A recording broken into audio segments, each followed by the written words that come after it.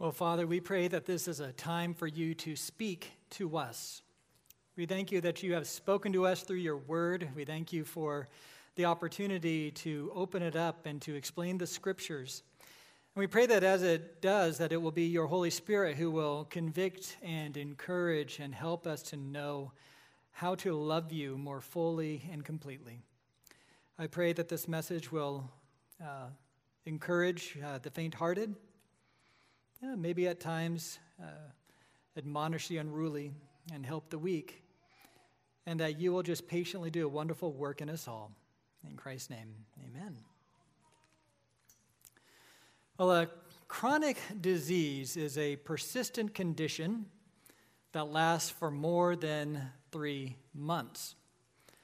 It is estimated that 63% of all deaths are a result of a chronic disease, and chronic disease would include diabetes, hypertension, long COVID is kind of a new one, some of the GI issues that come along with it, eczema.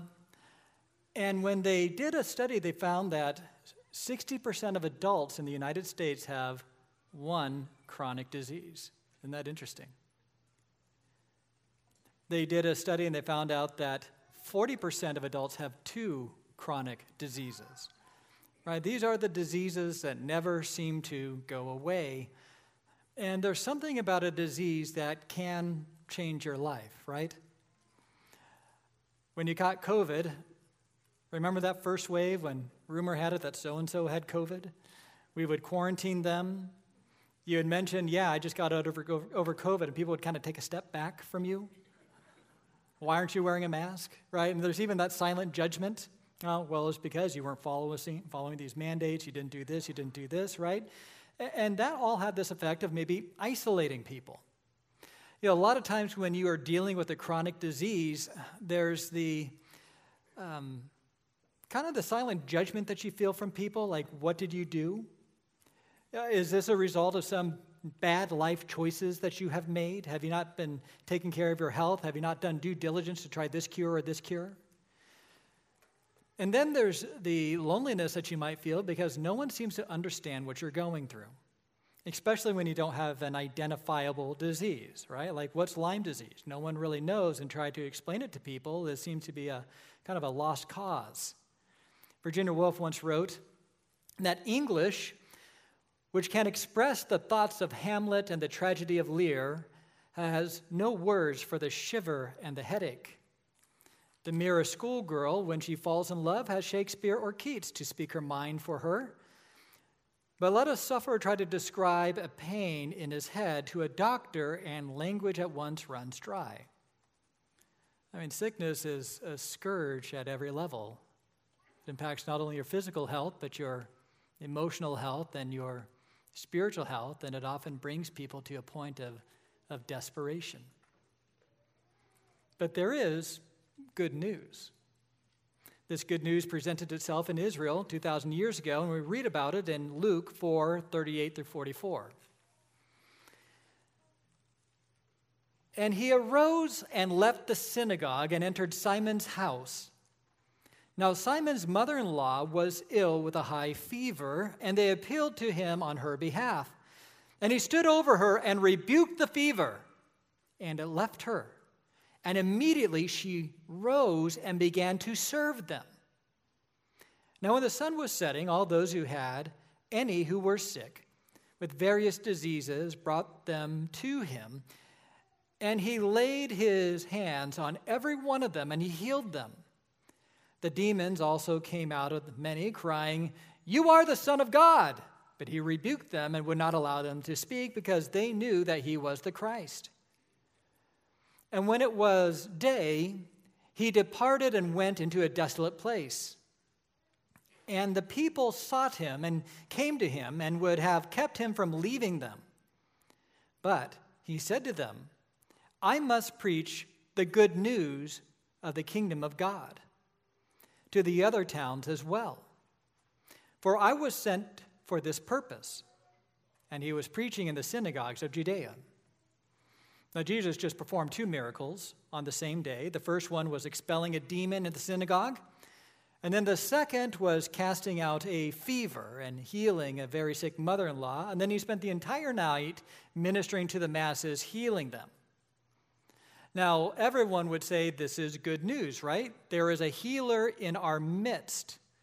And they believe that the good news was linked to their physical health. And you can understand that, right? I mean, if you are really sick, all you can think about is the pain you feel, the fever you have, the dread of what the sickness can become. And to think that someone could come around and heal you would be the best news, right? But what's fascinating about this passage is that Jesus brings an end to the healing ministry because he didn't want it to get in the way of the best news. When you say, I have good news to you if you have chronic sickness, the immediate response is what? Oh, a healing. But you know what the good news really is? The good news goes beyond healing to the best news, which is there's a kingdom and there's a king, and there's going to be a new era where all sickness and disease will be gone. And that's hard to remember when you're sick. And so what we're going to do today is I want to help you guys to look beyond healing to the healing king, if you will. And we're going to just kind of walk through this passage. We're going to talk about the nature of the healing, the response of the healing, and the priority of the healing. And all of this is to kind of help you guys, and young people, your time of chronic illness will come, although many of you have it. Many of you have it, right? It's like when you have this pain that is dominating, changing your life, how do you get beyond it? Okay, we'll kind of wrap up the sermon with that. But let's look at the nature of this healing, starting verse 38. And he arose and left the synagogue and entered Simon's house. Now Simon's mother-in-law was ill with a high fever, and they appealed to him on her behalf. Now remember, Jesus showed up at the synagogue. He read the scriptures. He was about to give an exposition when a demonically filled man, a man who was possessed by a demon, stood up and began to challenge Jesus. And Jesus said, "Shut up to the demon, get out of here." And he fell to the ground and he arose unharmed. And everyone's just going, whoa, right? What just happened here? Now, if you see that, you know that this is a man with tremendous power. He is a force to be reckoned with. And Peter, some others, had an idea. Peter's mother-in-law is in the house with a raging fever. Now, one thing about chronic illness is they didn't really have as much of it back then, because usually when you got sick, it either resolved itself quickly or you die, right? And so she has a raging fever, and Peter is very concerned for her and his wife. She is likely a widow because she's living with Peter and not her husband. She is helpless. He sees this miracle, so he and others appeal to Jesus. Do you think you can help us, Jesus? And he agrees. He agrees. He's about to minister to a woman with a very high fever. Now, have you guys ever had like the raging fever? Not like cold fever, but raging fever? There was a number of years ago, I contracted strep throat, and I don't know what I was running, but I was not thinking straight. I got up in the middle of the night, and I ran a super hot bath because I thought the way to fight a fever was with a higher fever. You fight fire with fire. And I was going to basically boil this fever out of me, and I think my wife stopped me just in time. But I was delirious, right? I mean, when you're sick, that's all that you can think about, right? I remember the days when I felt well. It seems so long ago. When I didn't throw up my food when I ate it. When it felt good to be outside and people weren't afraid of me like I had the plague. And so Jesus engages. Verse 39. And he stood over her and rebuked the fever, and it left her. And immediately she rose and began to serve them. So Jesus stands over this tortured woman. And he rebukes the fever. And that's kind of odd, right? Some people speculate that, well, maybe Peter's mother-in-law was demon-possessed because he rebukes the fever. And it is true that often illness and demon possession go together, but whenever Luke talks about it in his gospel, he makes it very clear that the sickness was brought about by a demon. Instead, this is like Jesus. Remember when he stood on the boat and rebuked the wind and the waves? He basically told the earth, you need to behave here. There's a new king in town. He stands over this woman and he rebukes he rebukes the sickness. Get out of here. And immediately she gets up. This is not like a turning point or anything. She immediately feels better. She wakes up. I've never felt better in my life. Where's the pita bread and hummus? I'm waiting on my guest. It's immediate. It is quick. It is complete. See, a lot of times we have like the cynical view of faith healers, right? Where they only heal bad backs and migraines and maybe heart palpitations. And you might be a little bit cynical because they kind of cull the masses to see who can be helped and who can't be. Well, Jesus, this is like, he heals what's called an organic disease. There really was a fever, and the fever is gone.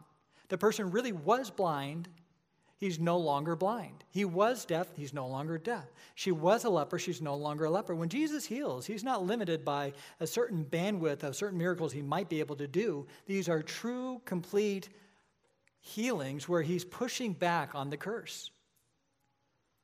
So people have just saw a miracle. And somehow on the Sabbath day, word is starting to get around. And you see the response in verse 40. Now, when the sun was setting, all those who had any who were sick with various diseases brought them to him, and he laid his hands on every one of them and healed them. And the demons also came out of many, crying, "You are the Son of God!" But he rebuked them and would not allow them to speak, because they knew he was the Christ. So word of this healing spread all over Galilee, and when the sun sets, the Sabbath day is over. They reckon their days from sunset to sunset. So now that the sun is set, we don't have to rest anymore. We can make a long journey. And so parents would get their blind son. Those who were crippled would limp their way to Capernaum. Word spread among the lepers in the leper colonies that apparently somebody got healed of a fever. And so out of the woodwork, these people are just showing up. And here Jesus was formally enjoying this meal, enjoying the fellowship. And all night, this is amazing, until the sun came up, from when the sun came down to the sun came up, he was laying hands on them. Kind of an unusual approach. Normally that wasn't accompanied with healing. But there's this idea that he touches them, touches these sick people. Almost, you kind of feel the compassion there, where he's not going to isolate them. He draws himself close to them. And the viruses leave the body. The bacteria are cast out. The atrophied muscles are strengthened. Organs are reforged. Fevers disappear. Demons are being cast out. And as they're being cast out, they're trying to sabotage Jesus' ministry by letting everybody know, hey, this is the Christ. Because he wants the masses, Satan wanted the masses to basically set the agenda for Jesus' ministry, right? If he's the Christ, then they'll try to make him the king, a king of their own imagination. And what's interesting about all this is that Jesus is very aware. Now, he is very careful that I don't want people calling me king because they don't know what that means yet. They want a political Messiah, not a real one. So he rebukes the demons because he doesn't want them setting the agenda. But now he also makes another decision where he withdraws from the masses because he senses that they're trying to set his agenda. So he pulls away to pray. So you see the priority of healing, verse 42.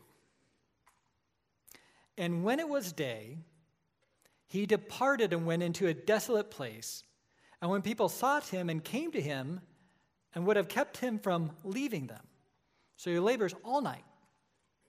All night. Everyone is making the journey. And you would do the same thing, wouldn't you? But then he withdraws. And everyone is like, well, where is he? Right? Jesus was the healthcare system in Capernaum, right? Everybody might have been healthy, but what happens next week? Jesus, we've been looking all over for you, and where are you going? Why don't you stay here and just continue this healing ministry? This is great. Right? These are people setting the agenda for Jesus. Because they saw the healing was the best news in their mind. They weren't able to look beyond the healing like Jesus was. But Jesus reorients the priorities. He says in verse 43, "But he said to them, I must preach the good news of the kingdom of God to other towns as well. For I was sent for this purpose." And he was preaching in the synagogues of Judea. He's going to expand the scope and minister to the south. He says, you know what? I love healing. I love it that you are healed, but I have a greater mission.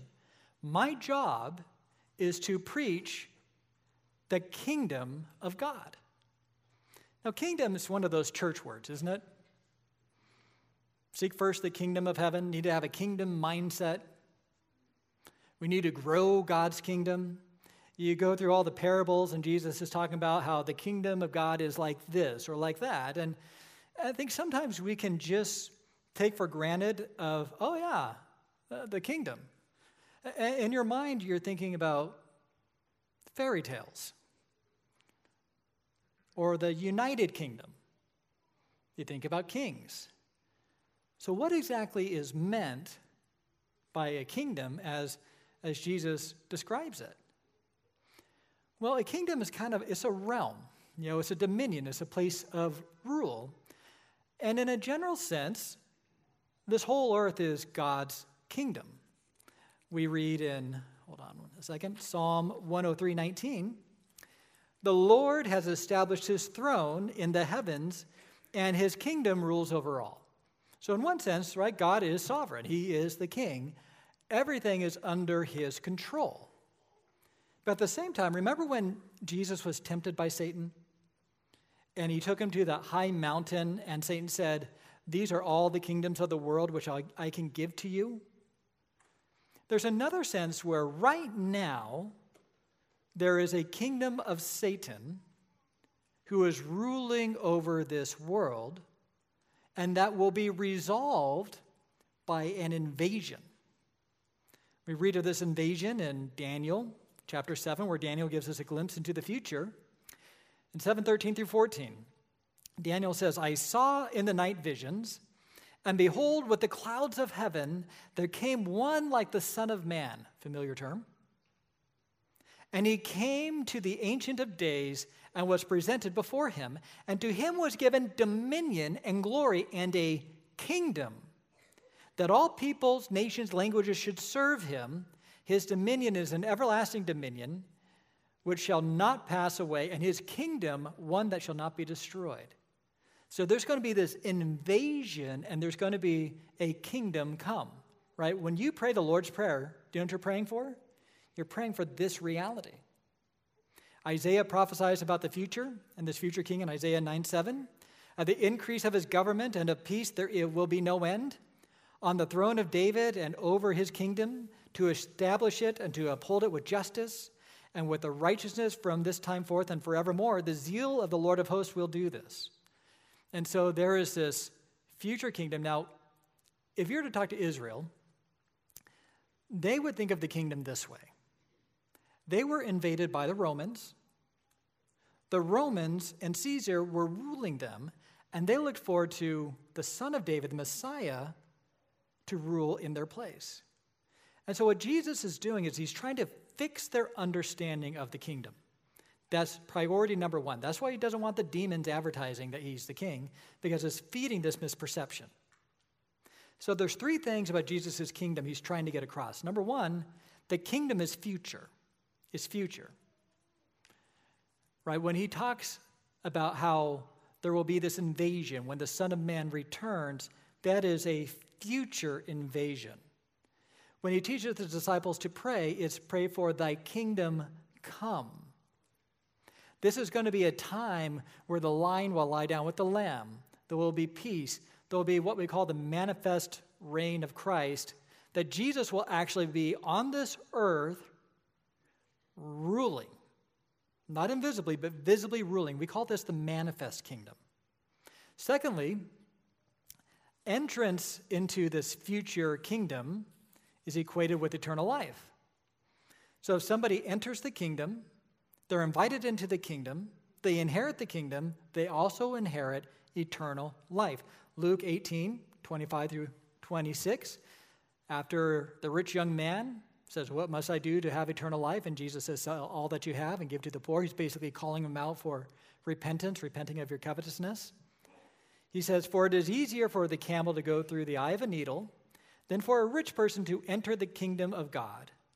And those who heard it said, then who can be saved? Right? To be saved is to enter the kingdom. So it's future, it's eternal, but it's also personal and present. And this is really interesting. In Luke 11:20, Jesus is talking about expelling demons, and he says this, but if it is by the finger of God that I cast out demons, then the kingdom of God will come upon you. So get this, when Jesus cast out a demon, that demon no longer has control or reign in the life of that individual. But what will have dominion and reign in the life of that individual is King Jesus. So in a sense, the kingdom of God expands whenever somebody trusts Christ. Does that make sense? And so Jesus is trying to expand this kingdom to bring about the good news that there's going to be a future kingdom that's going to be available for everyone. Remember when he preached in the synagogue in Nazareth? How he summarized some quotes from Isaiah? He says this in Luke 4:18 through 19. The Spirit of the Lord is upon me, because he has anointed me to proclaim the good news to the poor. He has sent me to proclaim liberty to the captives and recovering of sight to the blind, to set at liberty those who are oppressed, to proclaim the year of the Lord's favor. And then right after that, he talks about liberating the oppressed. And what does he do? He cast out a demon. A man who was possessed and oppressed by a demon is expelled. And then he heals somebody with a deadly fever who was under that curse. They were oppressed by the fever, and Jesus releases them. See, what he's doing is he's doing a worldwide restoration. Now, when you think about Jesus' miracles, if you were to say Jesus' miracles were just to show his power, he could have done that by levitating across the Dead Sea.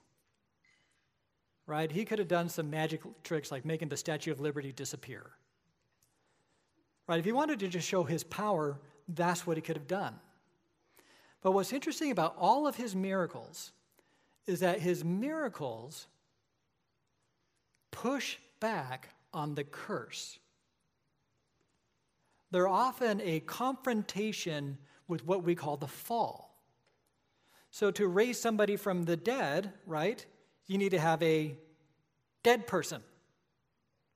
To calm a deadly storm, you have to have a deadly storm. To heal somebody who is blind, they have to be blind.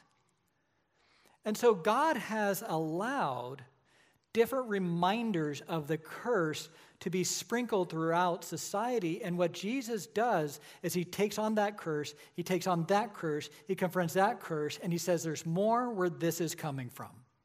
Because in the future, there's going to be a great grand kingdom where there'll be no pain and no suffering and no enemy. He will vanquish sin and death. Now let's say that you have a headache. You try to sleep it off, and that doesn't work, and so you take Tylenol. And that works for a while. And then you think, well, it's still not working. I'll take 2 Tylenol.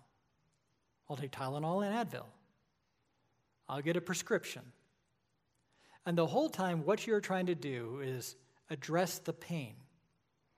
Now, is that a wise course of action? Wouldn't it be helpful to know if you have a brain tumor? Or perhaps there's something physically wrong with you? I mean, pain is your body's way of telling you, you need to do something about this. This is not good. Well, here's another step. Wouldn't it be wise to ask, why is there pain and sickness to begin with? Because, that was never part of the original design. In Genesis 1:31, and God saw everything that he had made, and behold, it was very good. See, when God created the world, he created it as good. And pain was not part of the original design. You see, pain entered the world when Adam and Eve were duped by Satan, ate the forbidden fruit, rebelled against him, and then they were cursed. That curse was pain during childbirth. That curse involved Adam working the ground with thorns and thistles, both painful, until he would be buried in the ground through a laborious death. Pain is a foreign invader. And all of this world is under bondage, and they're saying something's not right with this world. Romans 8:20-23. For the creation was subjected to futility, not willingly, but because of him who subjected it in hope, that the creation itself will be set free from its bondage to corruption and obtain the freedom of the glory of the children of God. For we know that the whole creation has been groaning together in pains of childbirth until now. And not only the creation, but we ourselves who have been the first fruits of the Spirit groan inwardly as we eagerly await for the adoption of sons and the redemption of our bodies.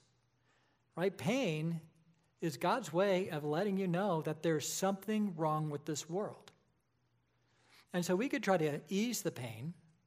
We could get theoretically a healing, but you're eventually going to die of something, agreed? Unless the Lord comes back.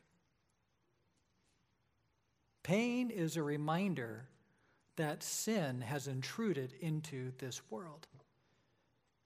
And what Jesus did on the cross is he underwent a painful death. It's kind of interesting to think that that was the last pain he ever experienced, was on the cross. As he took the wrath of God that was intended for you upon himself, the punishment of death and all that leads to death was also placed upon him. And then he was raised from the dead with a new body that will never experience pain, showing that he not only conquered death, he conquered pain, he conquered sickness, never to die again, and all those who believe in him will live forever. Right, that's the best news, right? We can heal you here and there, but you're just going to die of something else. You see, what Jesus was trying to help these people understand is that, yeah, I'm here now and I can heal you now, and I can keep on healing you, but you're eventually going to succumb unless you give your life to me, become a follower, become a member of my kingdom. And then you will enter a world where you will never die again. Death will be dead forever. Right? That's the good news, and that's the hope, right? But you have to look beyond the healing to get there. Now, for those of you who might be suffering right now, I don't want to have the application point be, just be patient, you'll die soon, right? That doesn't preach too well. So what do you do? Well, I've got some exhortations here. Number one is to remember that Jesus hates sickness. Jesus hates sickness. Remember how he rebuked the sickness? Do you know why he hates sickness? Because he hates death. He hates death so much that he put death to death on the cross. Okay? He hates it. He's with you. He understands pain. He knows what pain feels like. He hates it. Secondly, Jesus still uses sickness. He uses sickness. The sickness of others was a way of demonstrating that he is the true and worthy king, that he is the Messiah, that there's a new kingdom that's coming. I think about Paul. Paul was not a wimp, but he suffered much. And there was a time when he was experiencing some sort of affliction. He calls it a thorn in his flesh. And there's some debate about whether or not it was an actual physical suffering or maybe relational suffering or some sort of persecution. But it's interesting that he uses the term thorn in the flesh. You guys ever had a thorn in the flesh? It doesn't feel good, does it? And this is what he says. 2 Corinthians 12, 7 through 10. So to keep me from becoming conceited because of the surpassing greatness of the revelations, a thorn was given to me in the flesh, a messenger of Satan to harass me, to keep me from becoming conceited. 3 times I pleaded with the Lord about this, that it should leave me. And he said to me, my grace is sufficient for you, for my power is made perfect in weakness. Therefore, I will boast all the more gladly of my weaknesses, so that the power of Christ may rest upon me. For the sake of Christ, then, I am content with weaknesses, insults, hardships, persecutions, and calamities, for I am weak. When I am weak, then I am strong. God gave him the weakness. God made him weak through the sickness, through the thorn. But he said, I'll tell you what you lack in physical strength, I'm going to make up in spiritual strength. I'm going to give you the grace that you need to honor me. And that's the third. Remember, Jesus hates sickness. Jesus uses sickness. And your sickness is an opportunity to honor Jesus. Your sickness is an opportunity to honor Jesus. Right, one thing about being a child of the King is he is our King. We want him to receive all glory and all honor and praise, right? We no longer live for ourselves. When somebody becomes a Christian, they die to themselves, pick up the cross, and they follow Jesus. They follow him where he leads. And sometimes he leads you through sickness. Now, when you look at what happens when your typical person becomes sick, okay, Joe Blow off the street is stricken with some sort of chronic pain. Their normal response will be to always respond to that pain, right? And it makes sense, right? If you have chest pain, you should respond to it, right? But let's say there's a pain that's just not going away. There will be a temptation to really build their life around trying to find a way to stop this pain. Doctors, research, consultations, alternative therapies. Do you know what I'm saying? And what can be lost in all of that is that the goal of life is not to honor Christ so much as to resolve this medical issue and this pain, right? Isn't that the temptation? I think we can all understand that. If you've ever been sick, you can understand that. So how do you make sure that you kind of stay the course and look beyond healing and honor Christ? Well, one, I think you need to be determined, resolve to yourself that you will suffer in a holy manner. You will suffer in a holy manner, okay? Now, there is a place for being realistic with pain. If you feel sudden pain, do something about it. If you have constant pain, obviously see a doctor, see if it can resolve itself. It is often a signal that you have to do something. There's also a place for lamenting the pain, right? Psalm 88, 6 through 7. You have put me in the depths of the pit, in the regions dark and deep. Your wrath lies heavy upon me, and you overwhelm me with all your waves, right? There's a place for lament. You take it to the Lord. But with pain can we all agree that there are some temptations that are going to happen? Satan, who wants to steal, kill, and destroy, will try to use your pain to pull you away from Christ instead of help you to honor Christ. Some of the temptations might be self-pity, right? Why am I stuck with this and not somebody else? That can lead to maybe some jealousy. They seem to be healthy. They don't do anything for this church, but they have great health. Maybe comparing your plight to others. Yeah, they might be sick, but not as sick as I am, and you can kind of lose your sense of compassion for them. I mean, there's just a general lack of hope and grieving like the Gentiles who have no God, and you can even make it your identity. And I'll talk more about that a little bit later on. But can we agree that when you're sick, there are some temptations to pull you away from God and pull you away from the hope that's beyond healing? So one way to remedy that is be very, very careful with complaints. Philippians 2:14 through 16. Do all things without grumbling or disputing, unless you're sick. Actually, that's not in there.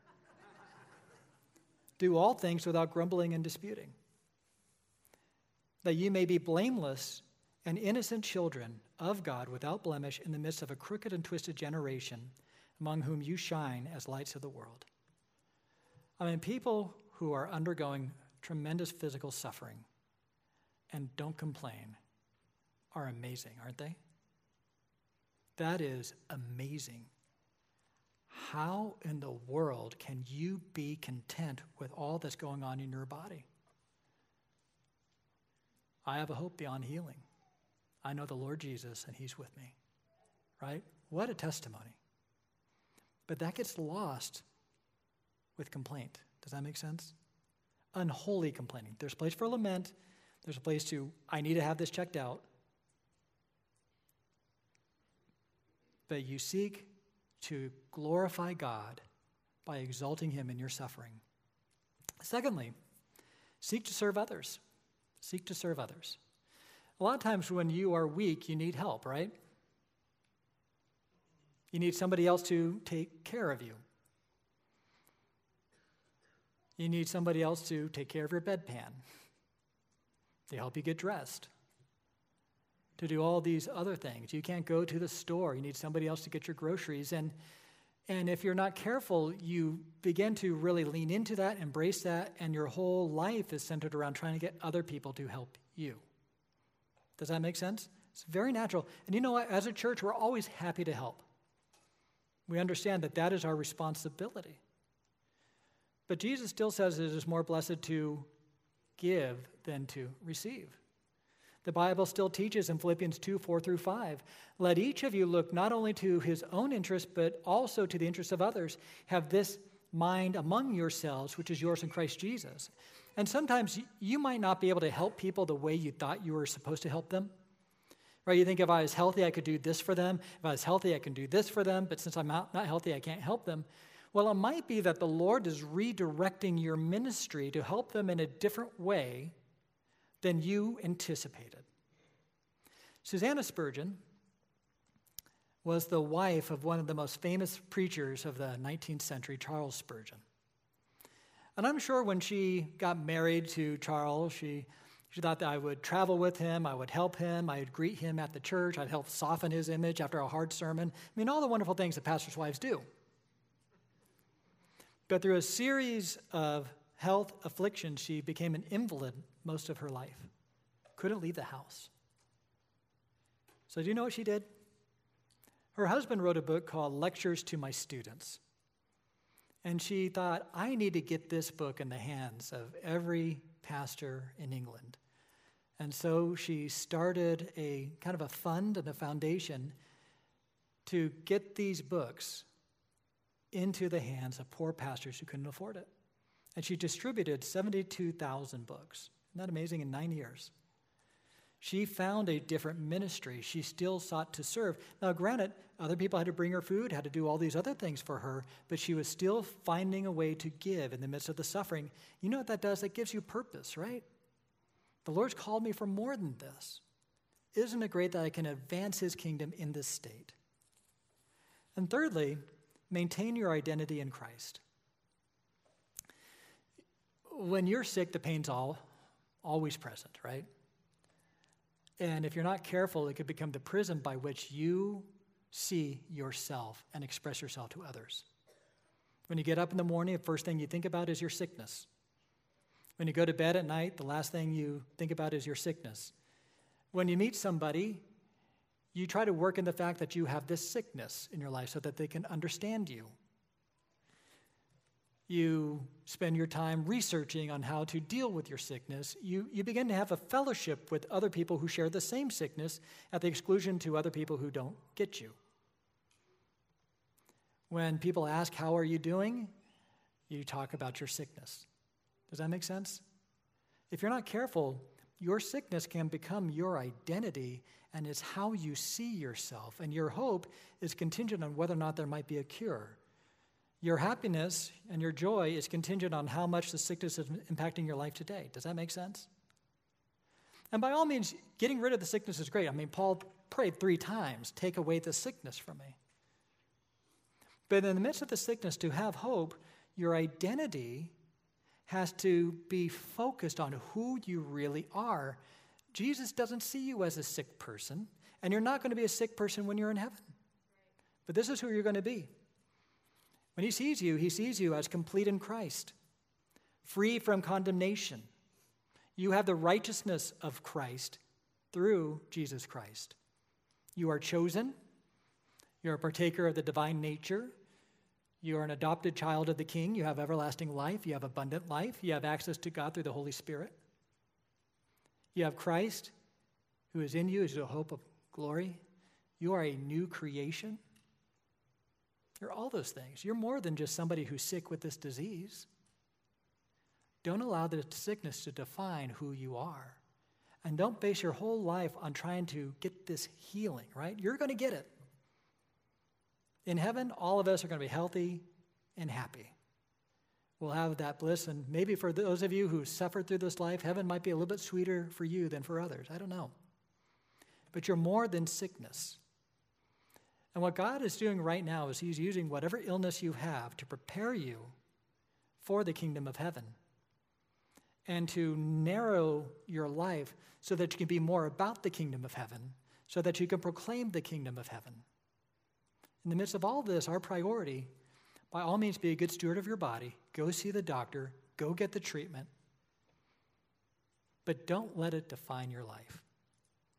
Healing will come. Hope is offered.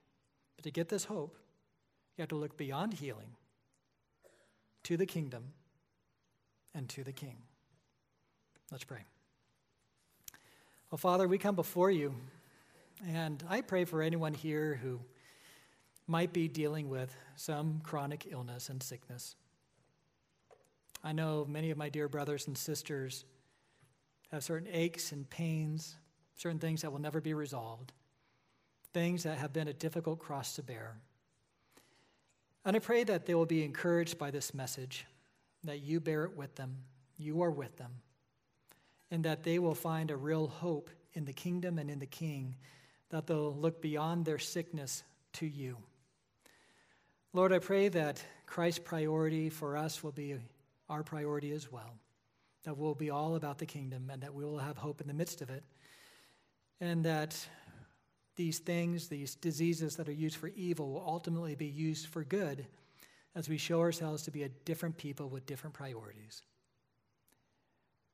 Lord, I pray that we'll be a church that does help the sick and help the weak, and that together you will be glorified in the midst of this cursed planet. And we look forward to that day when the clouds will roll back like a scroll, the trump will resound, and the Lord will descend. And it'll be well with our bodies, and it will be well with our souls. In Christ's name, amen.